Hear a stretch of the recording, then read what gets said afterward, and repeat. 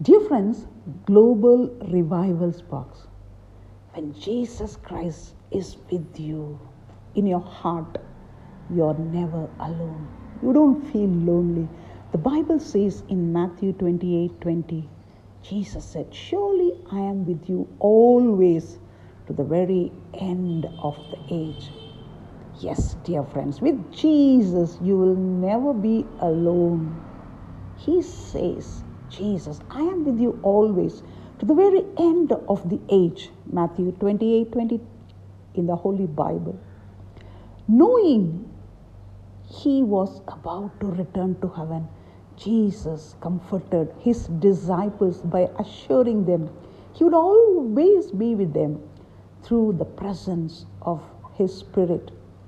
In verse 20 and also in John 14, verses 16 to 18, Christ's Spirit would comfort, guide, protect, and empower them as they took the message of Jesus to cities both near and far. And when they experienced periods of intense loneliness in unfamiliar places, Christ's words would likely echo in their ears, a reminder of his presence with them. Yes, dear friends, no matter where we go, whether close to home or far away, as we follow Jesus into the unknown, we too can cling to the same promise. Even when we experience feelings of loneliness, as we reach out in prayer to Jesus, we can receive comfort knowing He is with us always. Yes, how does the assurance that Jesus is always with you and He provides comfort? How has He comforted you when you felt alone?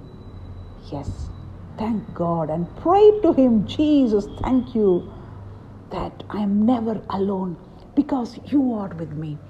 Yes, dear friends, Jesus loves everyone. He is a God of comfort and compassion. Jesus is the Savior of mankind, joy to the world and Prince of Peace. Right now, let His presence fill your house.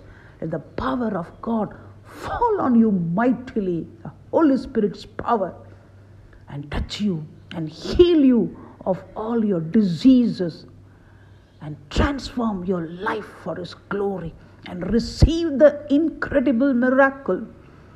Yes, fear not. Jesus is with you.